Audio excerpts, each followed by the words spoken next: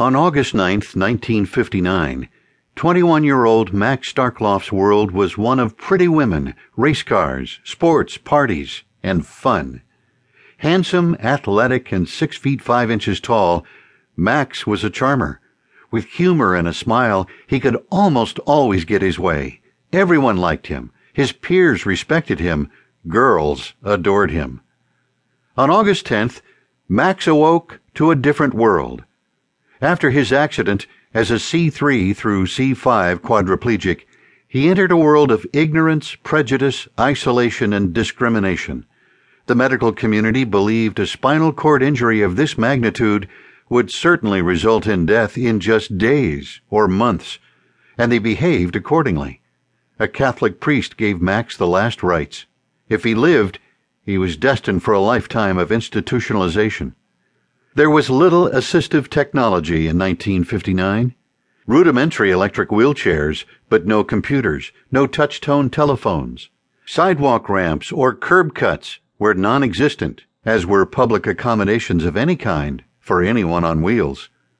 An 8-inch curb or step was as effective a barrier to a person in a wheelchair as an 8-foot wall.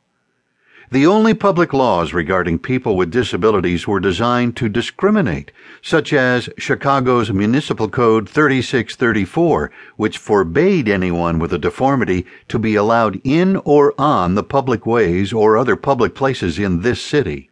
The common attitude at the time was that people with disabilities were non-people, helpless, better off dead, and as such were to be hidden from public view, confined to institutions, pitied, or ridiculed.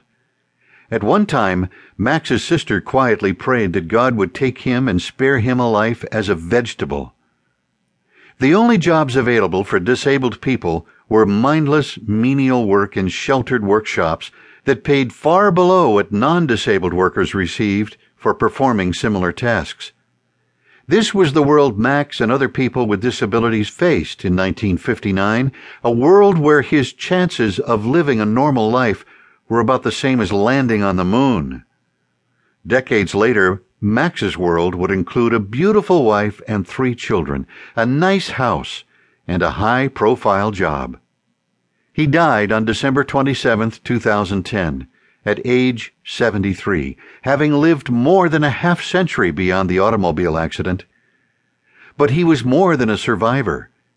At his memorial service on January 4, 2011, at St. Francis Xavier College Church in St. Louis, he was remembered as one of the country's leading disability rights activists.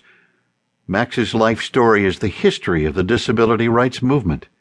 This is his story, and the story of millions of people with disabilities in the 20th century.